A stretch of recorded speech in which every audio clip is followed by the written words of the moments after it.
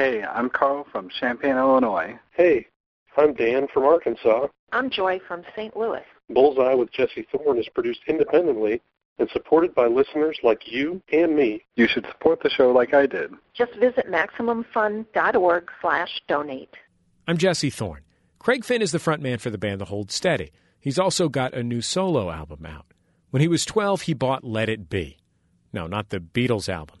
It was a punk album by The Replacements, and it contained what was soon to be Craig Finn's favorite song of all time. Putting the needle down and hearing the first song, I Will Dare, is that... It was, shambling and romantic. And, I mean, the whole album stands out to me, just how drunken and obnoxious and belligerent they could be, but then just really vulnerable and sensitive, too. It's Bullseye.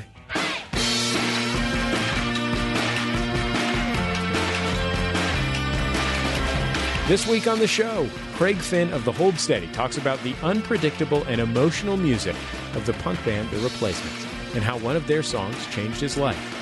Video game journalist and TV host Morgan Webb talks semiotics, video games, and who really makes up the gaming community. And I talk to the actor Benedict Cumberbatch about putting his own spin on one of pop culture's most ubiquitous heroes, Sherlock Holmes. Plus, he'll reveal what he learned after being carjacked at gunpoint, tied up, thrown in a trunk, and left for dead on the side of the road in South Africa. All that and more coming up on Bullseye. Let's go.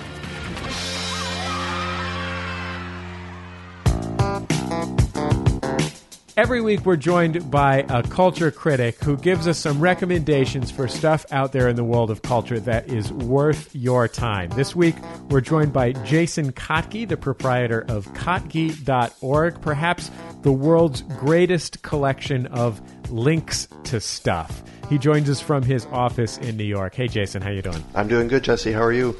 Oh, I'm fantastic. I'm very excited about talking about hams. Ham. We're about to go ham.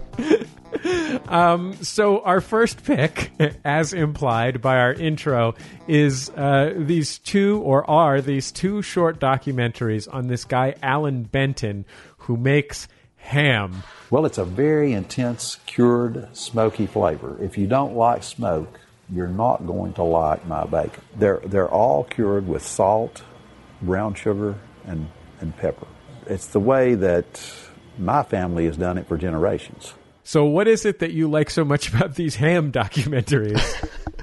Well, I mean, Alan Benton's a unique guy. He has himself a ham smoking and curing business that he's run since 1973, and his focus is on quality. And to do quality hams, he needs to spend a lot of time with the ham. He needs to age it, he needs to cure it, and he's not going to pump out these hams. Cured hams every 90 days. He lets them go for a year, maybe even 2 years to age. And, now there's hundreds of restaurants, I would say, in New York City alone that serve his ham. Tell me a little bit about the films themselves. What's compelling about seeing this guy talk about what he does? Well, there's a couple of films. The shorter one is interesting because he's being interviewed in his office, and he's interrupted by the telephone ringing, and it's a black rotary telephone sitting on his desk, and I think it's the main line for his company. So he's sitting in there doing the interview, and excuse me, I have to take this call, and he picks up the phone and talks to a potential customer about ordering hams or something, and that and it happens like 2 or 3 times, and it's just, I don't know, it's just so old school, like that's what he does. He's the owner of the company, and he sits there and answers the main phone line. When he's not smoking the hams. Exactly. I'm sure when he's out, in the smokehouse or whatever, the phone just goes unanswered, and I don't think there's any answering machine or voicemail. It just rings and rings like it used to do, 30 years ago before such things were invented. The first day on the job, the only high-tech equipment we had was this rotary dial telephone. We didn't have an adding machine, a calculator.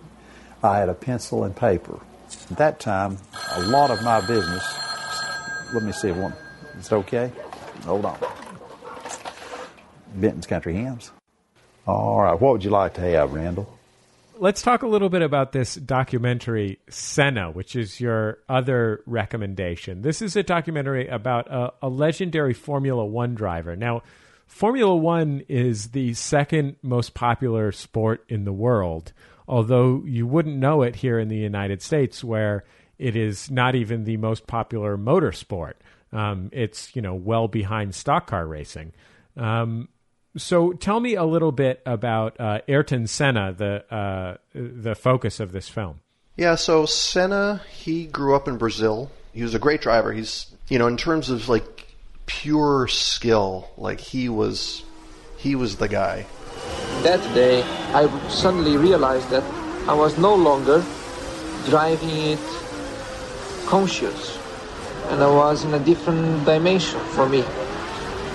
The circuit for me was a tunnel, which I was just going. And I realized I was well beyond my conscious understanding. And I think in a perfect world, he would have won every race. He was the fastest driver in qualifying all the time. But, that's not the way the world works. There was also politics. There was in-race politics. There was the politics of Formula One in general. When he was coming up, the best driver was Alain Prost, who is French. Senna is Brazilian, kind of an outsider. And the Formula One president at the time was also French. So he didn't know how to get in there and sort of play the politics of the whole situation, and kind of lost some things that didn't have anything to do with racing. The best guy should win. But the story of Senna shows that doesn't always happen. Well, Jason Kottke, thank you so much for joining us on Bullseye. No problem. Thank you, Jesse. Jason Kottke recommends 2 short documentaries about Alan Benton's Smoky Mountain country hams, as well as the hams themselves, we should mention, and the documentary Senna, which is out now on DVD and on Netflix Instant. You can find the links to those short documentaries on Kottke.org, and the link to the Kottke.org post on our website at MaximumFun.org.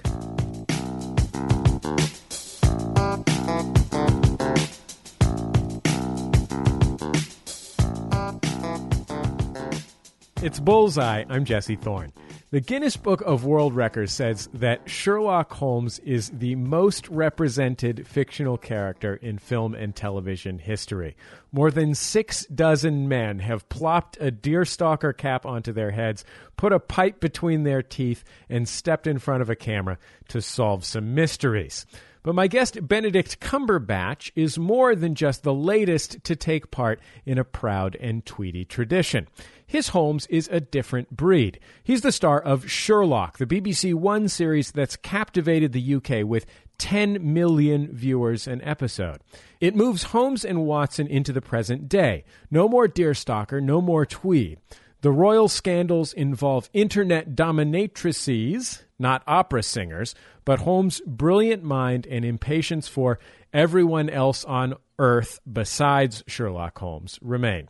Here's Cumberbatch as Holmes from the show's first series, demonstrating his detective powers at a crime scene.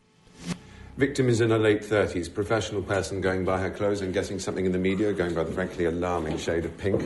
Travelled from Cardiff today, intending to stay in London for one night. It's obvious from the size of her suitcase. Suitcase? Suitcase, yes. She's been married for at least 10 years, but not happily. She's had a string of lovers, but none of them knew she was married. Oh, for God's sake, if you're just making this up... Her wedding ring, 10 years old at least. The rest of her jewellery has been regularly cleaned, but not her wedding ring. State of her marriage, right there. The inside of the ring is shinier than the outside. That means it's regularly removed. The only polishing it gets is when she works it off her finger. It's not for work. Look at her nails. She doesn't work with her hands. So what, or rather, who does she remove her rings for? Clearly not one lover. She'd never sustain the fiction of being single over that amount of time, so more likely a string of them. Simple. It's brilliant. When he's not solving crimes, Cumberbatch has made time for roles in War Horse and Tinker Tailor Soldier Spy, among others, and he's got some pretty high-profile film roles on the horizon. He'll be the bad guy, or as he's put it, the not-so-good guy in the new Star Trek film, and he'll voice Smaug the Dragon in The Hobbit. The grand finale of the second series of Sherlock airs Sunday, May 20th on PBS, and the second series hits stores on DVD a few days later. Benedict Cumberbatch, welcome to Bullseye. It's great to have you on the show. Thank you very much. Lovely to be on the show. Sherlock Holmes, depending on your definition of fictional character, I think that God, Jesus, and Santa Claus appear in more films and television shows than Sherlock Holmes. But only just. Yeah, Sherlock Holmes has been in hundreds of films and television programs, portrayed by dozens of actors. And when you audition for this role, you're running up against not just, Basil Rathbone or whatever, but this accumulation of cruft of hundreds of people, and ideas of hundreds of people. How can you, when you get the sides for an audition for a part like that, how can you do anything that's not just a pastiche of your ideas of what this guy is? How do you find something that's actual in that? That's a good question. Well, what did I do? I saw the strengths of their script. I saw what they were wanting to bring to life. But yeah, you're entering a pantheon of 70+ actors have already trodden in the footsteps of that role. But you just disassociate with all that. It's a little bit like going for any audition. You walk into the room and you forget the fact that you've just left a waiting room with 5 other people who are equally, if not better, suited for the part than you. And you think, I'm the only person they're seeing today. And that's all that matters, is what happens now. Because you can't take on that baggage. Any level of performance and craft in the performing arts is about being present in a moment. And I think while there are some massive technical things to master with Holmes, feats of memory and line learning, which I always struggle with, and the physical technicalities of hitting a mark, speaking at that pace, and the alacrity of his movement, and as well as his intellect. All of that requires a certain amount of technical skill. But you still, the best takes, the ones that work, are the ones where that just happens, and it's there, and it's a given, and something fresh occurs. Christ, we had a bit of a blank canvas with this one. It's 21st century after all, and while Holmes is a modern man and was, up to his eyeballs in cutting-edge science and the burgeoning technology of criminal pathology in his original state, He's always pouring one beaker into another beaker. Well, there's a bit of that going on, exactly. But, my point is that, there's, he's somebody who, there's a lot to draw parallels with in modern life from the original, as there is obviously having him in modern life. There's a lot that I can use that's modern, that's going to make it feel as if it is a fresh take on Holmes. And also I think what they thought I'd lend to it, which is true because of the way I look and I have a high neck and done stuff in period costumes before, is that I've got a slightly old world, old soul, otherworldly quality, which sort of marries that junction between someone who is Victorian, who we are honouring as a Victorian hero, even though he's playing with an iPhone and surfing the net and performing a million sort of social and modern media functions in a blink of an eye.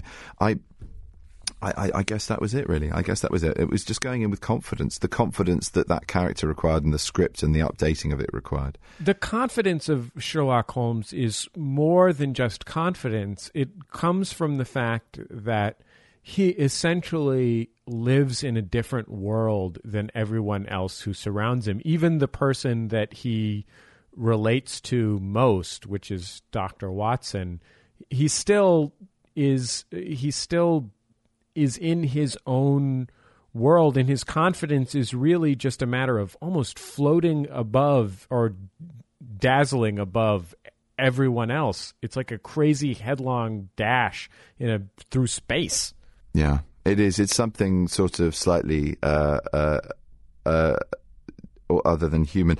What it is really is that he's making synaptical connections faster than we can think, but he's verbalizing them at the same time. So he is speaking at a speed of thought, which is pretty daunting to most people, let alone that he can structure language around it to communicate it and explain it. And I think what he ciphers out of his life, much to the cost, and that's a lot of what this second series, the story arc of his development is these obstructions, as he sees them, to being robotic in his ability to solve things logically and have control and power through being able to organize and understand the world logically. And then he meets his polarity in Moriarty, who is all about trying to explain that there is no logic, there is no control, there is only chaos, and I am going to bring about chaos, and you will have to embrace it because you need me. Or if you don't, you have to fight it, but either way, you need me. And I think that's kind of...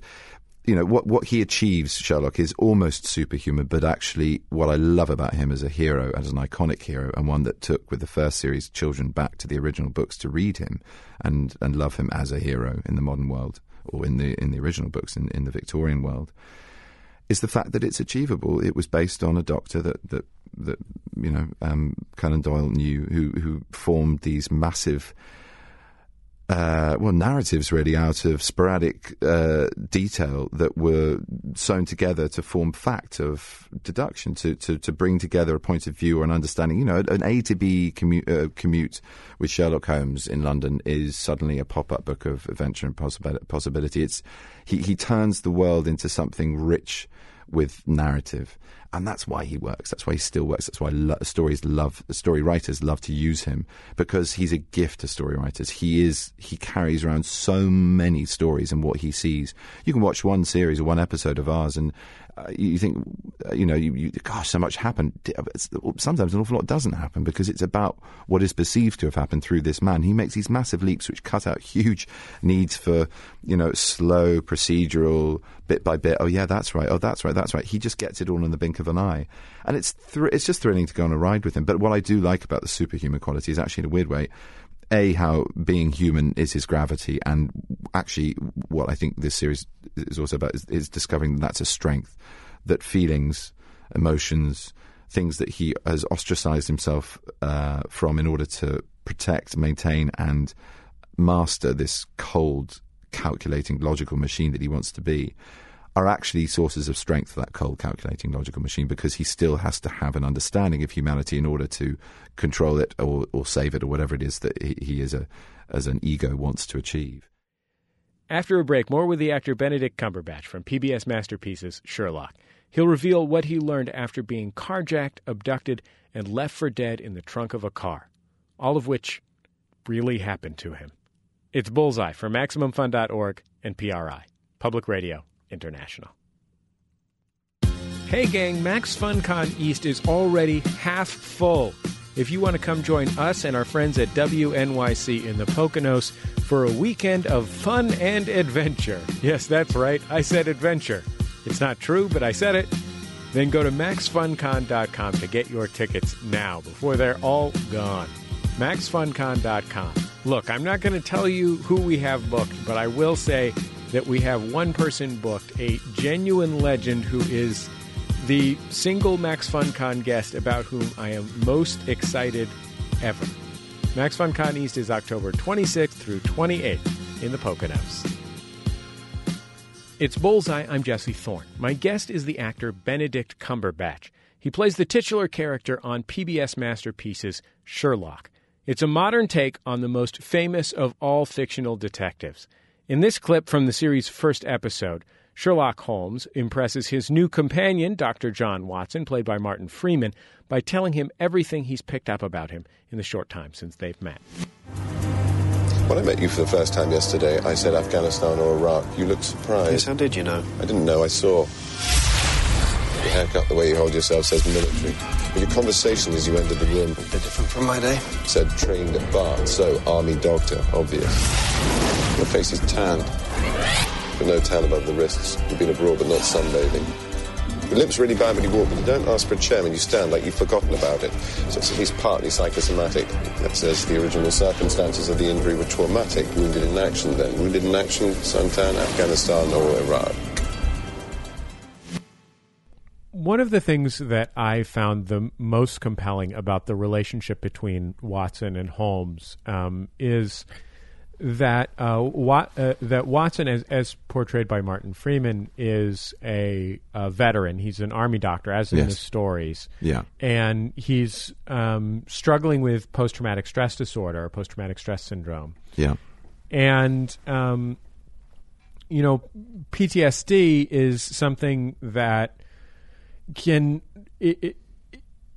cause tremendous difficulties in relating to others. That's one of the greatest challenges that people with PTSD suffer from. And it's very vivid for me because I grew up in a family with a father who was disabled by service-related PTSD. And, watching these two characters who each in their own way is struggling to are struggling to find a way to relate to each other and to the world it's kind of moving, isn't it? I mean, it's kind of moving, and it's in a way, jokes aside about what the sexuality or implied sexuality of either of them. I mean, Christ, John's a ladies' man, and he's asexual until he meets Irene Adler, and then something switches on in him which he thought he had control over. But I agree with, I think, what you were pointing out, which is that they are two men trying to find a context in society, and both have one through something imposed, I guess, by the trauma of being in the theatre of war, and the other, self-imposed, have these elements that make them both outsiders, so they find a community with each other and a source of strength from each other. And that's very touching to me. And I think, I spoke to a lot of people, well, two or three people particularly at an award ceremony, GQ Awards this year, who were so grateful to Martin's performance and portrayal of Watson, because, while it's great fun and it's distracting and it's good fun telly for them to watch, they felt that something was being represented. Now, of course, with his character, it's not a disability through an IED. It's not a trauma that's marked him physically.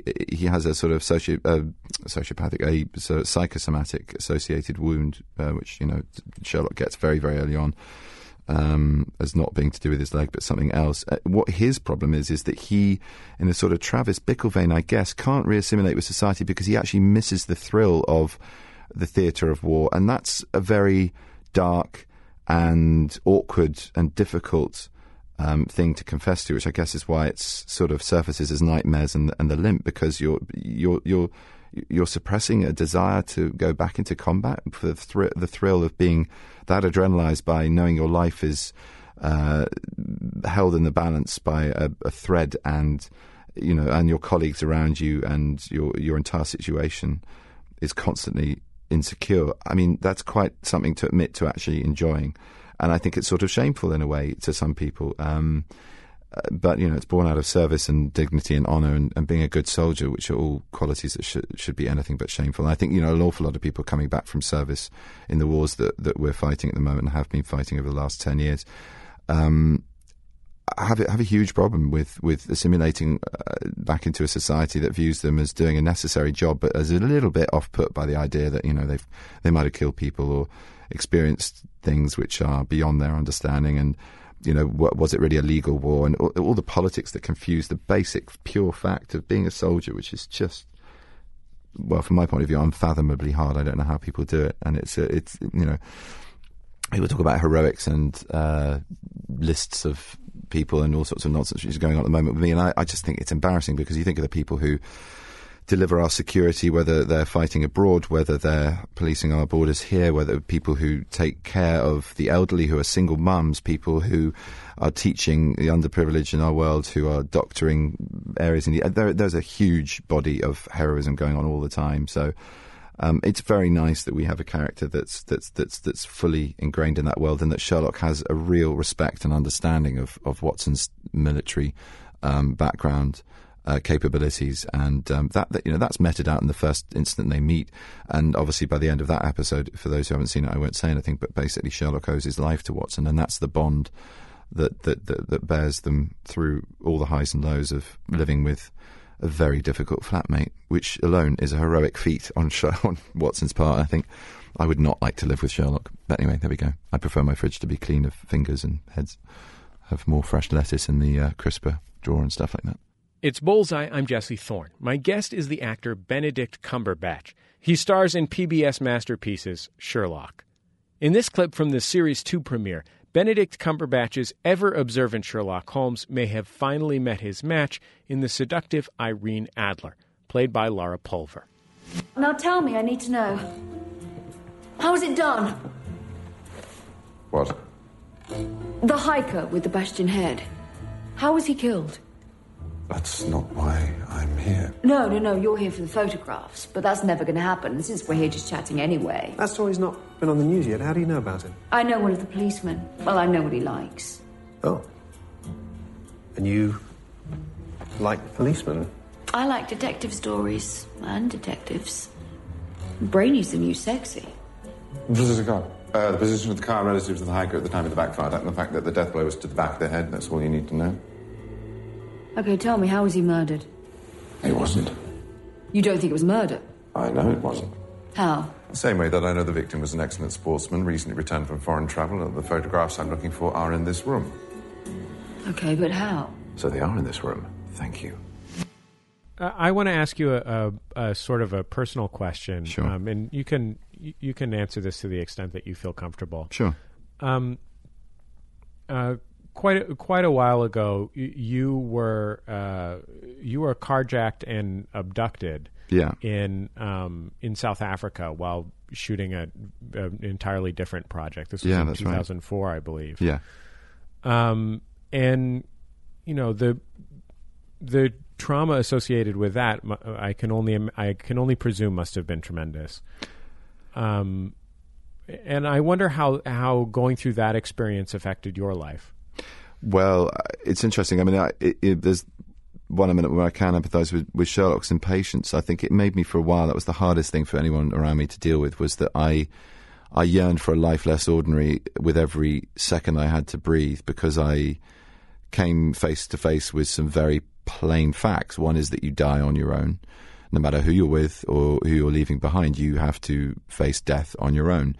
And also the fact that I was too young to die made me angry to live, if that makes any kind of a sense. So I had a sort of profound insight, really, and a fantastic dinner party anecdote at the hands of these people who, you know, it could have been a lot worse. I could have been left with scars, physical and emotionally, that could have been a lot worse. I wasn't beaten up. I was pushed around a bit, and tied up and put in the boot of a car as well as the side of the road, and had a gun put to my head. But I wasn't pistol whipped. I wasn't beaten with a stick. I wasn't kicked. I wasn't raped. I wasn't cut. You know, there was an awful lot that didn't happen that I can be thankful for, because ultimately it was a small event in a very big country. And the next day there was a newspaper headline to give perspective and immediately rationalise what had happened to us, and you know, give a context for how this is something to be got over rather than be traumatised by. A man was carjacked at the side of not at the side of the road, at a crossing, and the guy panicked and shot him before he even knew what was in the car. And there was a 2 rand coin, which is, I mean, it's decimal points. Doesn't even value a cent, and a lighter. That was all that was in his car. There was the car, and the guy got caught, and I don't even know if he was shot as well or whether he was taken down. But it was a very, very big event in my life. But it's one that I've learnt from rather than being traumatised from. I went to see a counsellor the minute after it happened, and we had that on offer, and one of the actors I was with didn't, and the other actress did.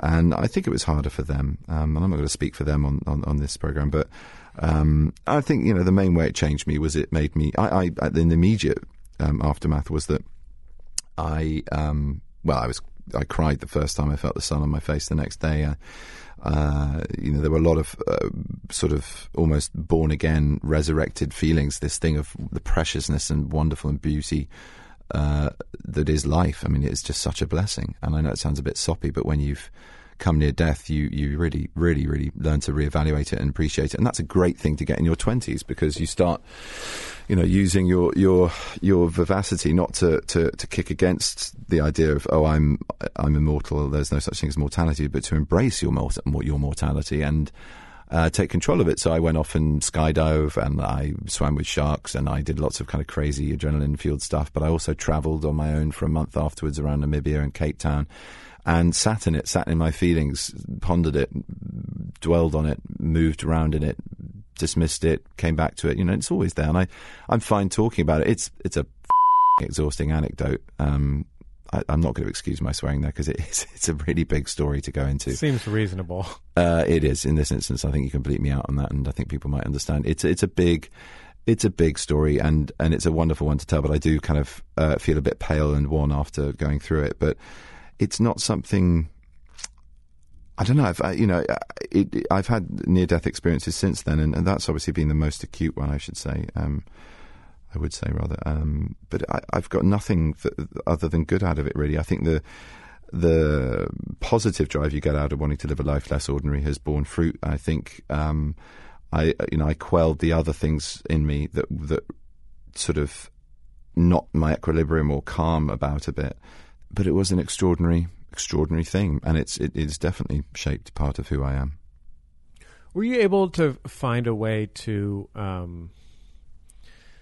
find equilibrium again? I mean, I had the job for a start, so I had to focus on a very different reality and set of circumstances to my own, and that was a massive, as it is in an actor's life, it's a massive headspace to occupy. And then to settle the equilibrium, it took time. Of course it took time. And, I struggled with it and with the other two actors. And, you go through, well, I don't know that you in general go through, one goes through in general, but I certainly went through the thing of, wow, I need inoculating. I need to just be knocked out. I'll, drink a lot of whiskey and take a sleeping pill. Then I got ill because I came off the sleeping pill, and then that day passed, and then I was completely fine again. And that was, I had a very sort of accelerated experience on the night and a very accelerated recovery. And I went to see the counsellor twice. The second time he says, "You're more than fine. You're a strong man. You're going to be good." And I believed him, and he's right. Thank God.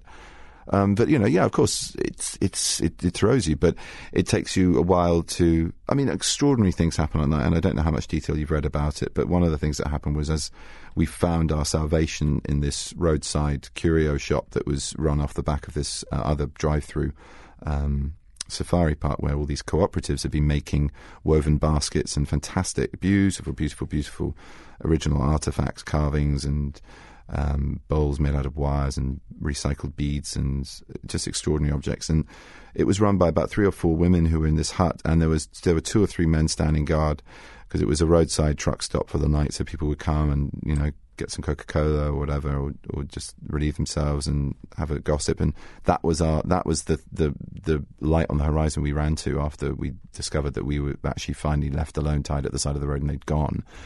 And when I was there, I had my shoelace was still tied around my right hand. I hadn't bothered untying it.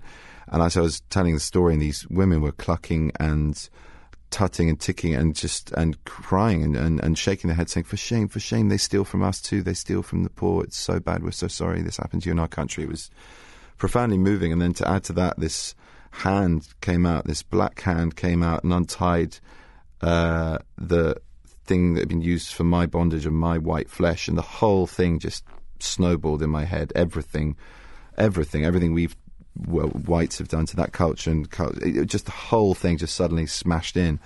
And it was a profoundly moving moment and I looked up into this man's face, having been scared by the men that were there initially, because could they be part of the gang? Because obviously everybody, and especially because we had our head to the ground and our eyes averted from their face, because they didn't want us to. If you identify them, you're far more likely target for a killing. So you practice hard at not witnessing what's going on, and to be able to look into a black man's face in the night in South Africa and say thank you with tears rolling down your face as he takes away this final sort of token, I guess, of the night's trauma. That was wonderful, and that was a huge part of the healing. And I wrote to him soon afterwards to explain that to him, and he understood exactly what I meant. Well, I really appreciate you taking the time to be on our show, Benedict. It's a pleasure. It's really nice to talk to you. It's an absolute pleasure. I hope that was all right. Benedict Cumberbatch is the star of Sherlock. The season finale airs Sunday, May 20th on PBS. It's available, the second series available on DVD on May 22nd.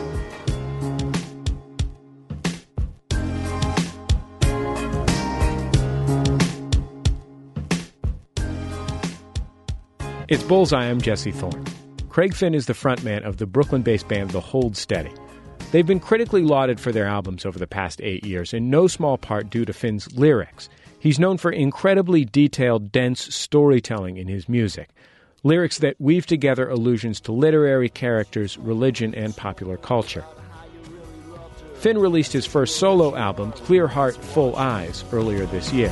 Feasting on the weakness of the women who are thinking you might be held to half the things you told them. The records that you left and the places that you slept, moving through the bars and slowly stalking. As a kid in Minneapolis, Finn was hooked on the unpredictable music of the punk band The Replacements. He ran out to get their album Let It Be when he was in 8th grade and discovered what was soon to be his favorite song, I Will Dare. 1984, when the record came out, putting the needle down and hearing the first song, I Will Dare, is that, you know, shambling and romantic. That bass line, it sort of makes you feel cool when you hear it. And I just feel like I get a little spring in my step, like walking down the street on a nice day sounds like, you know.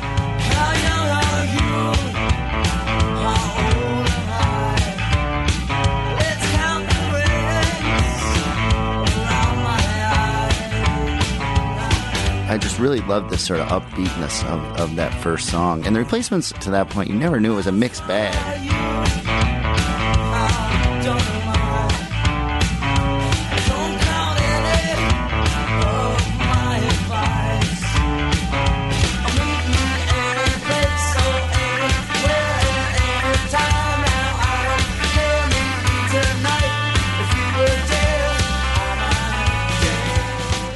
Felt positive. It felt like, you know, that things were possible. It felt like, it's almost like, you know, the skies are clearing. I'm sort of able to focus on the good things rather than the bad things. And Fingernails and Cigarettes or Lousy Dinner from that song is still like one of my favorite lyrics.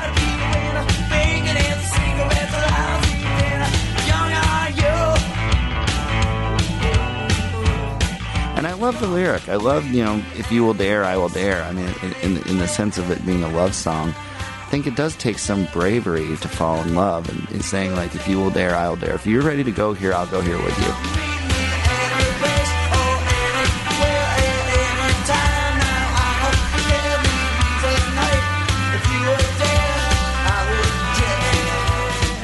I mean, the whole album stands out to me, just how drunken and obnoxious and belligerent they could be, but then just really vulnerable and sensitive, too. Felt like there was both sides of it. It's almost like there was the Saturday night, you know, drinking and going out and trying to cause a ruckus. And then there's the Sunday morning sort of being hungover and reflective.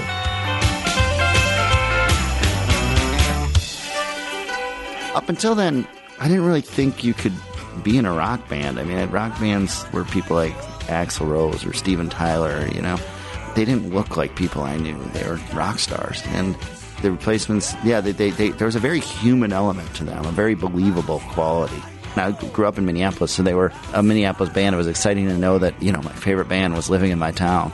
So it kind of pointed the idea that, you know, you're going to get by 13 or 14. Sometime you're going to be 23 and 24, and you're going to be able to do what you want. And if you want to be in a rock band, look cool and sit on a roof and smoke cigarettes, then that was possible. And there's optimism and hope in that.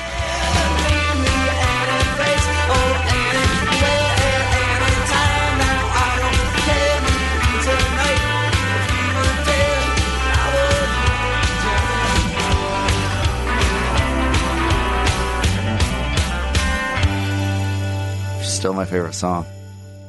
Craig Finn on the song that changed his life, The Replacements' I Will Dare. Finn's solo album, Clear Heart, Full Eyes, is out now. After a break, video game journalist and X-Play co-host Morgan Webb talks about overcoming the popular conception that attractive ladies don't play video games and about who she thinks makes up the real gaming community. It's Bullseye from MaximumFun.org and PRI. Public Radio International.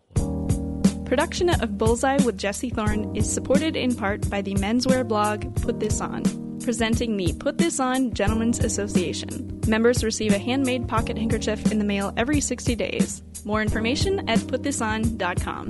And by Ask Metafilter. Thousands of life's little questions answered. Online at ask.metafilter.com. I'm Jesse Thorne, America's radio sweetheart. And I'm Jordan Morris, boy detective. You know me mostly as a stentorian public radio host. And you probably know me as a cable TV cut-up. Every week on our show, Jordan Jesse Go, I would say that we share a little slice of our hearts. Yeah, and dick jokes. We are both complex and aimless. Leaving you with a empty, dirty feeling after the podcast is over. And a chalky taste in your mouth. Mm-hmm. But if you start to taste pennies, that's not us. That's a heart attack. And remember, a stroke is a brain attack. Yeah. Yeah. We talk about, like, important stuff that's going on in our lives, like babies and dogs and traveling. With some very impressive guests from the worlds of art and entertainment. Yeah, Sarah Vowell, Rob Corddry, Kurt Anderson, they've all had to sit through many, many dick jokes made by us. It's all online at MaximumFun.org. Just click on Jordan Jesse Go or search for Jordan Jesse Go in your iTunes. It's Bullseye. I'm Jesse Thorne. My guest, Morgan Webb, started her television career in a somewhat unlikely place, San Francisco. After graduating from UC Berkeley with a degree in rhetoric, she worked as a web admin at a .com before moving to what was then Tech TV as a researcher on a show called The Screensavers. A few years later, she was on screen, and for nearly 10 years, she's co-hosted the video game show X-Play, the longest-running series on what's now called G4. She's been in front of the camera for more than 1,000 episodes of the show, along with several others, and she's living proof that you don't have to be a 15-year-old boy to love video games. Morgan Webb, welcome to Bullseye. Thank you very much. So when you were a rhetoric major at UC Berkeley, did you have any inkling of an idea that you wanted to get into the entertainment business? No, and I actually didn't want to get into the entertainment business. I got hired at Tech TV to do research. So there was a show called The Screensavers. They had a lot of technical segments. So my job would be, if they were doing a segment about video cards, to kind of, do all the research and double check that what they were saying is factual. Sometimes I would do booking, like if they needed a location, I would try to find a location for people. So I sort of ended up in it by accident. I was producing Windows tips. So, how to change your icons around, how to fix this, how to do like basic registry hacks, which is something people did back in the day. And then they started sort of putting me on air for a segment here, for a segment there. And I mean, you're in production, an hour and a half live television a day. It is a machine. It is a beast. They're like, you come on here, talk for 5 minutes. And so that's kind of how it started. So what was it like for you to transition to a very different entertainment culture in Los Angeles versus San Francisco? I mean, you work out of the E-Entertainment Television building. So it's like Ryan Seacrest is walking around or whatever. No, I mean, the Kardashians will definitely walk down the hall with like 17 assistants following behind them. I would never notice, except that people around me notice. They're like, there was Zoe Kardashian. There are good things and bad things about it. We're in the E-offices. That's totally weird. We have our own spaces that we cover in, our nerd toys. And I think they're wary of us and we're wary of them. But, It seems like your credibility experience must be different as a lady than it would be for a dude. And especially, to be perfectly frank, as a pretty lady. He thinks I'm a pretty lady. Look, it's a documented fact. But, I think you know what I mean, that I just think that you must have to deal with establishing your credibility much more frequently and regularly when you interact with people. This is like such a huge can of worms. That's why I'm getting into it. I want to get into it. I just don't know. I just don't exactly know where to start. Okay, so yes, if I were a man, would I have the job that I currently have? Probably not. The chances are very low. So in that way, I really need to be appreciative of the fact that I am who I am. On the other hand, does it infuriate me that people to this day still walk up to me and say, you don't really play video games, do you? And I usually try to answer certain questions that I receive a lot with humor that doesn't necessarily make people feel bad for asking, because fair enough, but also, sort of deflects the question. So I haven't really come up with an answer for that yet. First I try to contain my rage, and then I try to just avoid the question, because justifying who you are and what you're passionate about constantly is extremely frustrating. I don't think that there's an easy way to necessarily get rid of that prejudice. The way that I've addressed it is that I've always kept true to video games and technology content, because video games really are my love. And I hope that people see that, and hopefully one day that they'll believe that women can play video games. And I hope that at least there's something that I can that I can do about that. Morgan, about this geek credibility business, you mentioned that you did these photo shoots earlier in your career. You did one with Maxim and one with FHM. I did like a ton with FHM. Oh, you did a ton with FHM. Yeah, well, you had a gosh. column. I was like in for it every FHM. month for like a long time, which is fun. I shouldn't necessarily say that it's like the greatest regret of my life, but when you're trying to establish credibility, being, a pretty girl is really detrimental to that. And trying to emphasize that is going to make sure that people don't take you seriously, because there is a dichotomy in our society between being smart and being, female, probably first of all, and second of all, an attractive female. And so presenting yourself in that sexualized manner is going to detract from any credibility that you might have had. So in that way, I do regret it. It's not me. It's not who I am.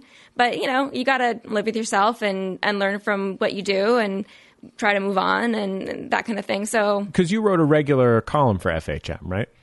Right. And that's actually, I enjoyed doing that. And that was sort of the fun part about it, is that I got to write a column in a magazine. I mean, there are people whose careers are predicated upon pretty ladiness. You know what I mean? There are people whose deal is, I'm a pretty lady. I know, but here's the thing, is like, throughout my whole life, like, beauty is not something that you achieve. It's something that just happens to you, and it's not something that you get to keep. So valuing yourself on that asset doesn't even make any sense. Valuing yourself on what you've accomplished, what you know, how much you've read, like, your friends and your family, that seems logical. There's something about a career where looks are really important that is inherently tragic. It's sort of like, at least if you have a brain job, that your experience can make you better, right? Exactly. And that's something that I do struggle with, is that as I get older, I am less and less valuable versus any other career, that the more experience you get, the more valuable you are. Like, I'm amazing at reading the teleprompter. I should put it on my resume. Like, I am amazing. I can cold read anything for, minutes on it. Like, amazing. Is that a transferable skill? No, not really. It's not really a transferable skill. And it's worthless to me at a certain point. There also comes a certain point when I think that I'm not going to want to be on television anymore. I never really wanted to be. I fell into it by accident. And what you need to do to continue with that is not something that I'm necessarily constitutionally able to do. Go to auditions, put myself out there. Like, I'm just not interested. I'm not going to do my makeup. I'm not going to work out. I never worked out. I hate working out. Like, how great would I look if I worked out? But I'm not going to, because I'm super lazy. Also, because I'm playing video games all the time. Kind of really cuts into the exercise schedule. It's Bullseye. I'm Jesse Thorne. My guest is Morgan Webb. She's a video game journalist and the co-host of the TV show X-Play on G4. I have found that if I joke around on my show about, me just sometimes playing Katamari Damacy or John Madden football, I will be accused by hardcore gamers of being anti-game, anti-video game. Well, okay, so we do make fun of people when they're like, I'm a huge gamer, I play Madden, and we're all like, whatever. But there's room for every kind of gamer. Like, you don't have to... I think what it is it's semantics, which of course is why I was a rhetoric major in the first place. I love semantics. It's semantics. We have one word for a gigantic range of, entertainment. And that's really the problem. So everybody tries to claim that word gamer for their own, when it just happens to apply to everybody. So we either need more vocabulary or we just need to share the word. Well, I mean, I think one thing is that if you talk about core games, you're talking about a set of games that essentially still, I started playing video games on my best friend's Nintendo in 1987 or 1988, and this is 25 years later, still appeal to that same demographic. It still appeals to 13-year-old boys. I am going to have to go ahead and object to everything you just said. Really? Yes. You don't think that the core gamer is still adolescent boys? I actually know for a fact that that's sort of an old stereotype. We have a lot of, obviously, data about who watches our show, and we have a lot of data about who buys games. And that young audience, obviously, totally still there. However, people never stopped gaming. So that gamer, when he was 14, 15, 16, playing, maybe GoldenEye 007, kept gaming through all the modern games. So now, you have 12-year-olds, but you have a lot of 20-year-olds, you have a lot of 30-year-olds, you have a lot of 40-year-olds. People come up with their kids, and they're like, I play Lego Star Wars with my kid, and trying to get their own kids into games. I play Warcraft with my kid. So gamers are definitely all ages, and when I'll do a signing, for example, I would say probably like 40% of the people that come are definitely in their 30s or above. I think that core gaming market is still offering more or less the same products, though. I mean, there are lovely. Okay, go ahead. Let me hear your theory. There are certainly beautiful exceptions, and I am the furthest thing from ever saying that gaming is incapable of art or not a venue for art or whatever.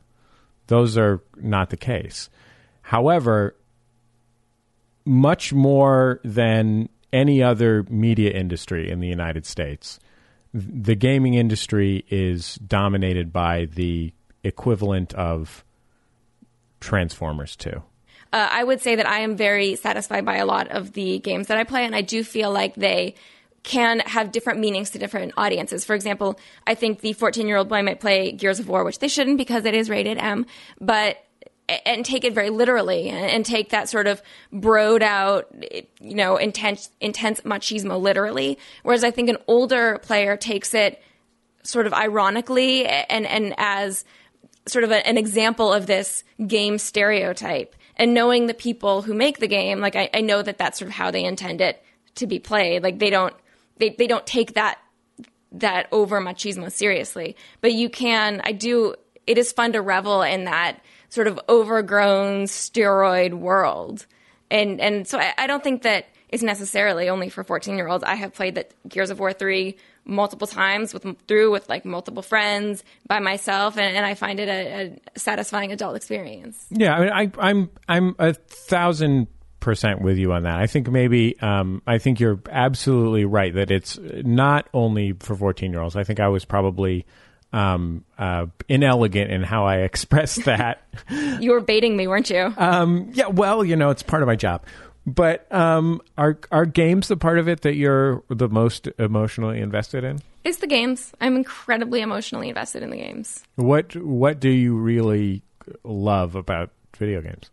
I love and it's one of the same things that I loved about rhetoric. But what I loved is that I really got to watch the gaming industry figure out its language. You go back to play old games, and they're still working out what symbols mean what. And now it's really a solid language that every gamer knows. You pick up a controller, and you know that certain switches or certain indicators mean that you need to, have a certain behavior, which probably makes it harder for new people to come in. Whatever. The other thing I like is that aha moment of the puzzle game.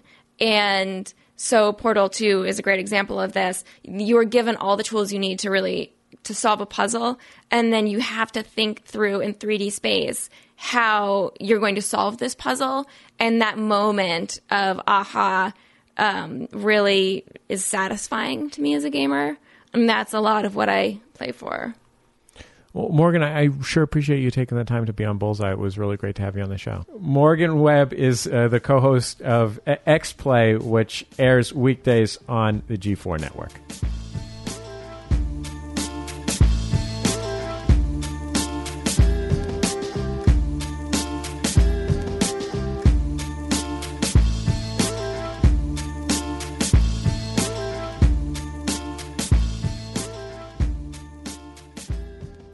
It's Bullseye. I'm Jesse Thorne. Every week we close the show with a recommendation from yours truly. It's The Outshot. I have a big old poster in my house. It's for Curtis Mayfield's record label, Curtome, and it's basically just Curtis's face, beaming under a big floppy hat. When my son was born, I took the poster out of my office and I put it up next to his crib. He's still not old enough to understand who Mayfield was or why I'd choose a stranger's face to watch over him when he's sleeping. But there's something so kind in Curtis's eyes that I don't think it even matters, really. He can just bathe in that kindness.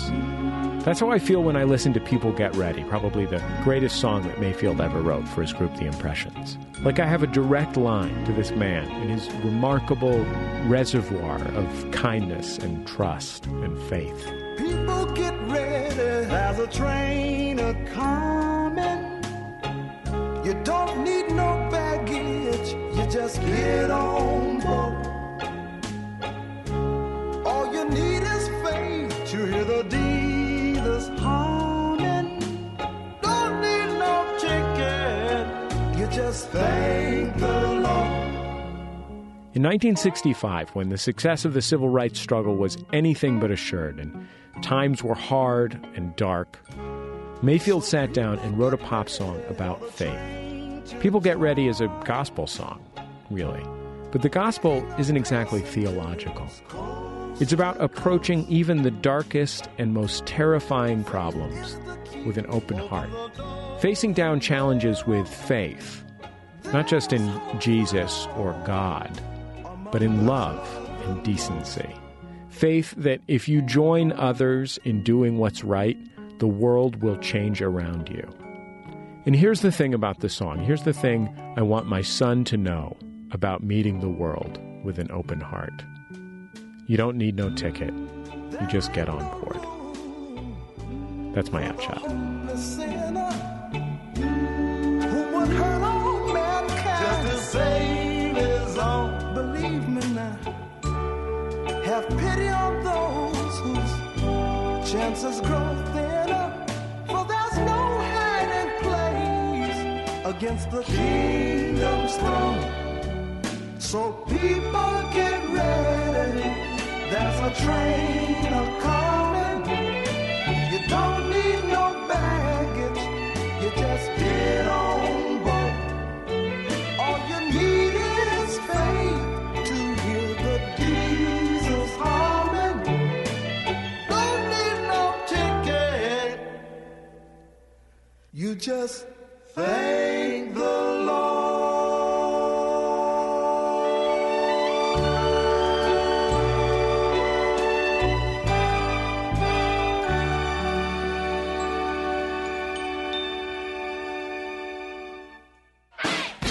That's it for Bullseye this week. The show is produced by Speaking Into Microphones. Our producer, Julia Smith.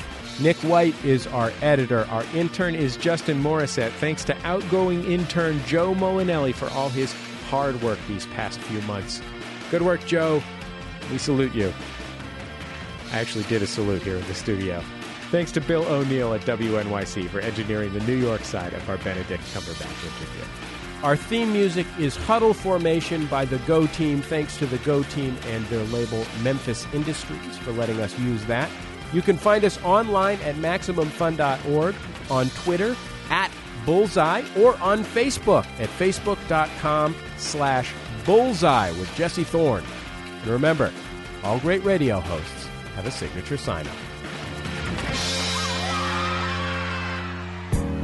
Production of Bullseye with Jesse Thorne is supported in part by the menswear blog Put This On, presenting the Put This On Gentlemen's Association. Members receive a handmade pocket handkerchief in the mail every 60 days. More information at putthison.com.